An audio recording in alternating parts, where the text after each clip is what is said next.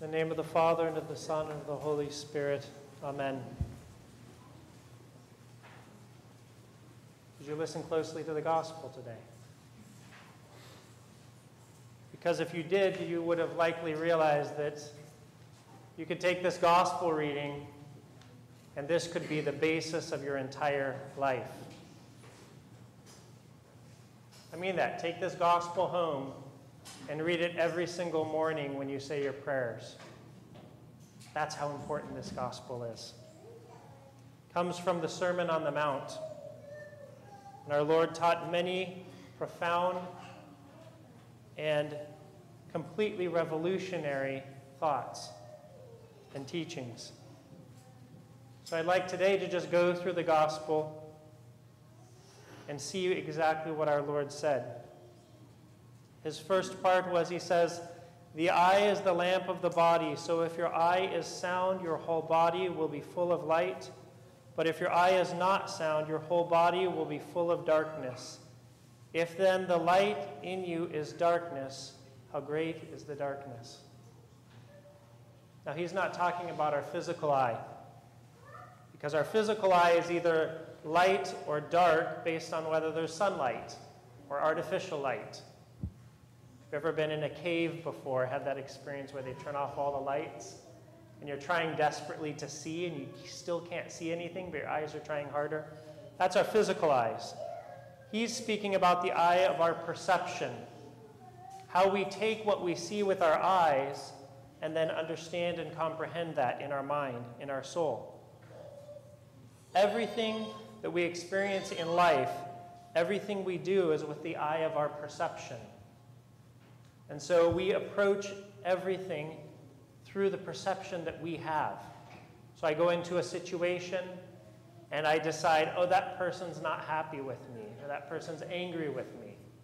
And I make that decision based on things that I'm watching, but it's all the way that I internally perceive. And so if my internal perception is dark, if it's clouded over by anxiety or fear or anger or jealousy, we know in our life experience, if we're honest with ourselves, times where we have grossly misjudged a situation because our eye has been so darkened. And we are firmly convinced that this is exactly what's happening, but in fact it's not. So our Lord encourages us that our eye must be sound so that our whole body will be full of light. Is our eye toward God? Is it light? Then we will see God. We'll see the light in everything. We know this is the testimony of the saints, that they see good in everything. God is good. He created a good creation, and so the saints see good in all things. But we in our darkness, we see the negative. We see the way in which people are mistreating us or mishandling situations. And we would say spiritually that our eye has been darkened by sin and by the passions. If we had an eye of light, we would see goodness and truth and beauty in things. But then instead we see darkness, and we spread that darkness by our thoughts and by our actions. St. Basil the Great spoke about a honeybee as an analogy. He was talking about Greek philosophy and the pre-Christian Greek writings. He said you approach it like a honeybee, going and looking for the nectar in each place, going around to the flowers. So you take what is good and what is not of God, you leave behind. St. Paisios took that image, the manure. Don't we approach the world like this many times? Maybe the political world, maybe the world at large in this way, looking for the trash. And if we're looking for the trash, we'll find the trash. If we're looking for the beauty and the good, we will find that. St. Paisios' feast day is tomorrow, so we should all celebrate that feast day. The next that our Lord says is, no one can serve two masters. Either he will hate the one and love the other, or he will be devoted to the one and despise the other. You cannot serve God and mammon. This is the most incriminating passage indeed. Here is where my own hypocrisy becomes clear. I stand here and preach, but I don't have love for God. Look at what it says. Now, I'd like to say that I love God, But what do my actions show? What do they show? If I don't want to have communion with God, then I don't have love for God. If I don't want to pray, I don't have love for God. A book that I've been reading about Elder Sergei Van Ves, he says this about that dichotomy, and it is only a dichotomy between going towards God or going away from God. He says about prayer, every undertaking done with prayer profits us, while every activity unaccompanied by prayer is sterile, even if it appears to be good. On this point, Elder Sergei calls to mind Christ's sayings, "He who does not gather with me scatters." Where's the third path? There isn't one. We're either gathering or scattering. There's no standing on the sidelines. There's no sort of figuring out where do I want to be. There's gathering or there's scattering. Either we are doing the work of God or we are doing work against God. This is what our Lord is saying here. We cannot love one and love the other. So he continues forward saying, right after that, therefore, about loving God versus mammon, therefore I tell you, do not be anxious about your life, what you shall eat or what you shall drink, nor about your body, what you shall put on. Is not life more than food and the body more than clothing? And which of you, by being anxious, can add 1 cubit to his span of life? It's so obvious and yet so impossible. We know that we can do nothing positive by being anxious. We know that nothing good comes from that. We know that we cannot make our outcomes better by being anxious. And yet this is what we fall to. All of us do, in varying degrees and varying times. The word anxious in Greek, it has this sense of being divided, being pulled apart. You know that sensation inside of you when you're anxious. It's like you're shooting off in all kinds of different directions. You're less able to approach the life that is before you. You become more incapable to endure the struggles that you're facing. And so it has this vicious cycle. We become more and more anxious, more and more scattered, and then that causes more anxiety because we can't figure out the things that are in front of us. Like Martha, Mary and Martha, we remember. It wasn't Martha's problem that she was serving. It wasn't Martha's problem that she was doing the good things to this great and esteemed guest in her house. But what did our Lord say? Martha, Martha, you're anxious and worried about many things. That was her problem. She was anxious and worried. And this, my brothers and sisters, anxiety is the pandemic of our society. If we didn't know it a year and a half ago, we know it now. None of us can imagine that we are immune to anxiety. If you're on the one end of the spectrum, you have anxiety about all the government intervention and all the new laws and rules. If you're on the other end, you have fear and anxiety about the disease that is traveling across the world. We all suffer from anxiety. And we have all these clinical diagnoses for this. And they're on the rise. So what is at the heart of anxiety? And anxiety, by the way, it has so many effects that we know through medical science, psychological science, effects on our body, effects on our life. We can shorten our life by being anxious. We can cause all kinds of physical ailments. At the root, anxiety is the desire to control things that are out of my control. That's where anxiety comes from. Because the things that I have control over are very few. Very few. I can choose to brush my teeth in the morning. That's something I have control over. Most of the rest of my life I don't have control over if I'm honest. And this is where the struggle is. Am I honest about what I have control over? Because if there's any anxiety, I promise you there's something that you are trying to control that you can't control. And these may be things that you thought you could control all your life. As we age, we see ways in which I thought I could control that thing about my body, and I can't. Because it reminds me, my body is destined for death. And it's been destined for death from the very beginning. And that's what it's working towards. And now I'm starting to realize that, because I can't control this thing. And it causes me anxiety. And these aren't small things. I mean, you have, taking that example of the elderly, what about the decision to move into a nursing home? That's a very difficult thing. These aren't things that are, I'm not trying to say, oh, just turn off the anxiety and move forward. It's not easy. But we have to recognize always when there's anxiety, it's because there's something I want to control that I can't control. And it always points to our limitations, to our limitedness. I'm not God, I'm not omniscient, I'm not omnipotent, but I'm trying to be. I want to control because life is too terrifying. It's too difficult to admit that I don't have control over this thing or these things in my life. So I try to make certainties out of uncertainties. Does that sound like a good idea? That's what we do again and again. We make certainties out of uncertainties. And this strategy is doomed to failure, and then we become more anxious. We saw this clearly in the past year. We saw how all of this rises to the surface. Can we control disease? Can we control how it affects us and our loved ones?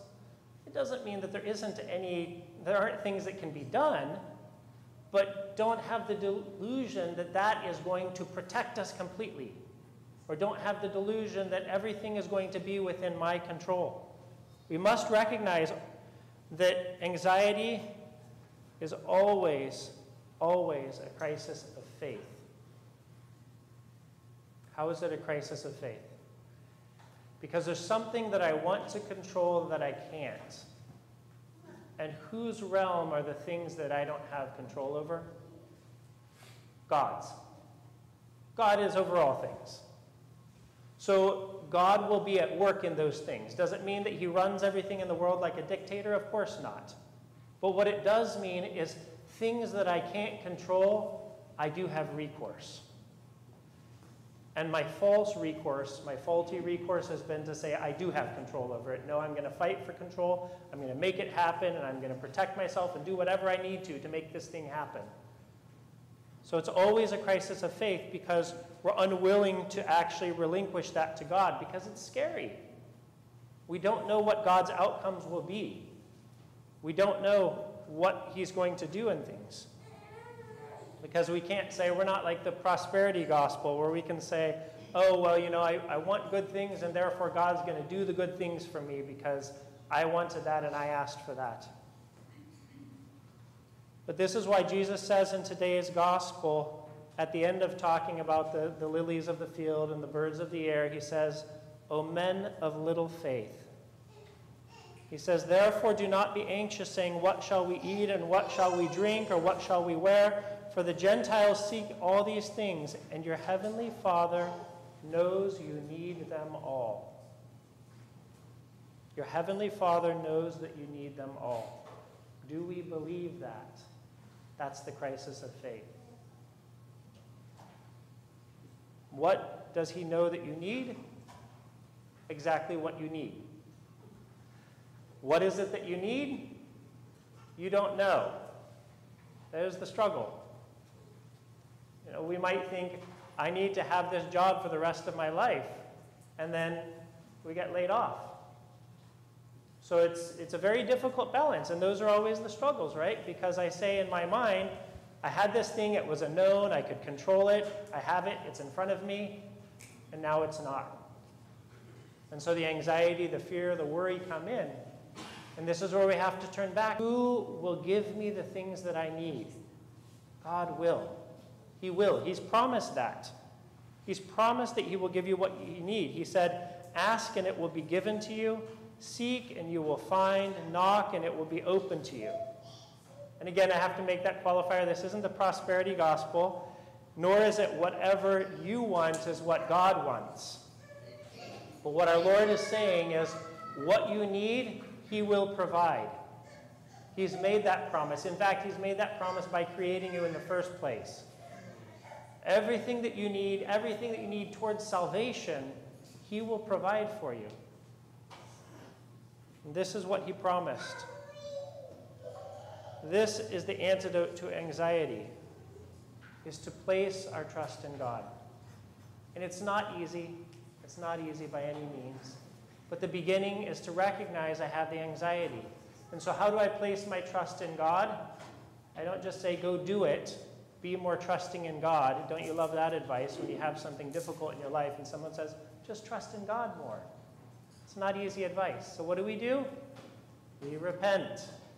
This is what we can still do always.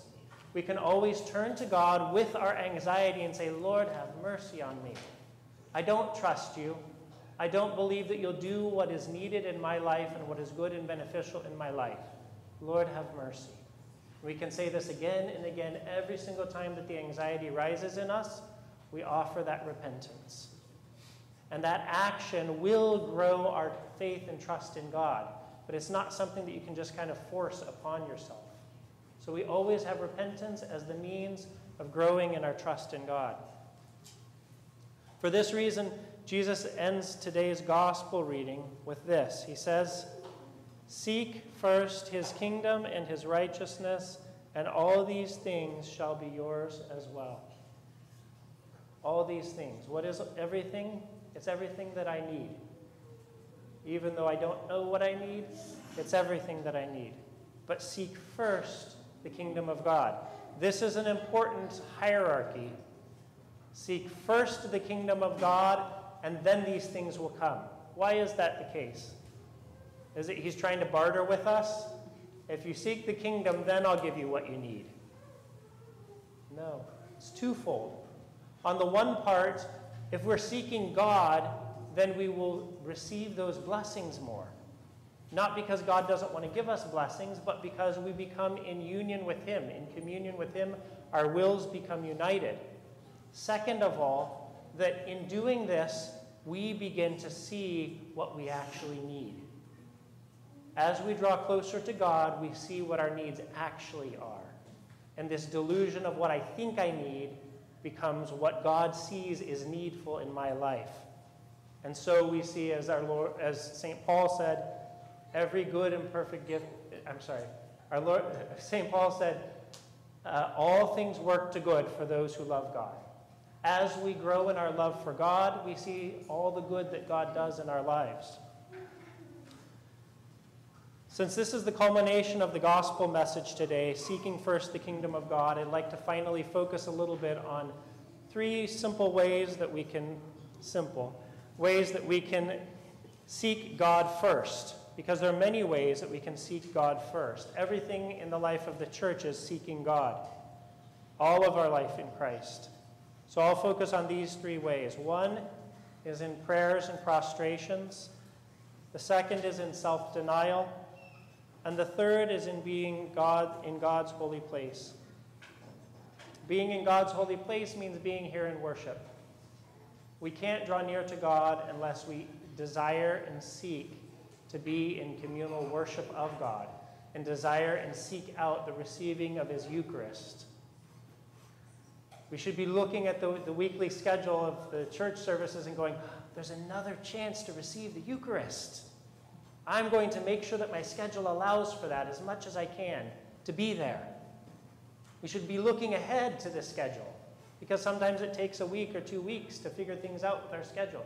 What's going on that I can be here in worship and receiving the body and blood of Christ?